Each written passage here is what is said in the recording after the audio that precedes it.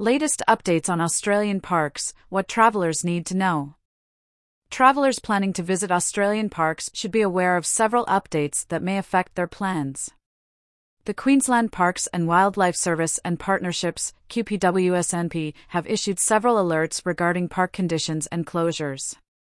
Firstly, the Inskip Peninsula Recreation Area is undergoing planned site rehabilitation and maintenance.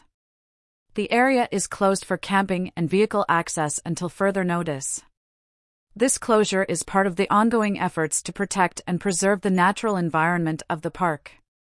Secondly, the Irk-Oikangan National Park, SIPL, has extended its temporary closure.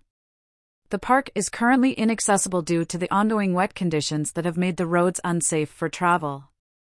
The closure is expected to last until the conditions improve and the roads are safe for visitors. In Wooroonurin National Park, heavy rain has impacted Josephine Creek and Falls.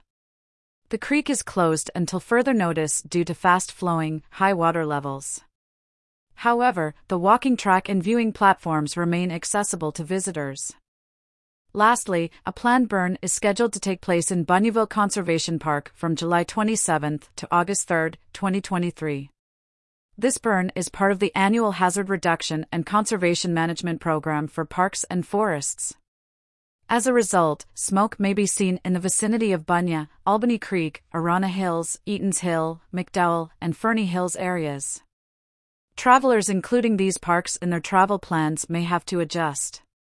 The closures and conditions can significantly affect travel plans, and it's important for visitors to stay informed about the latest updates.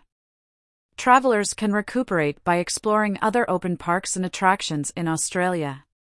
The country is home to a vast array of national parks and marine parks, each offering unique experiences and breathtaking views. While these updates may cause temporary inconveniences, they are necessary for the preservation of Australia's natural treasures. Travelers are encouraged to check the latest park alerts at parks.da.qld.gov.au before planning their visit.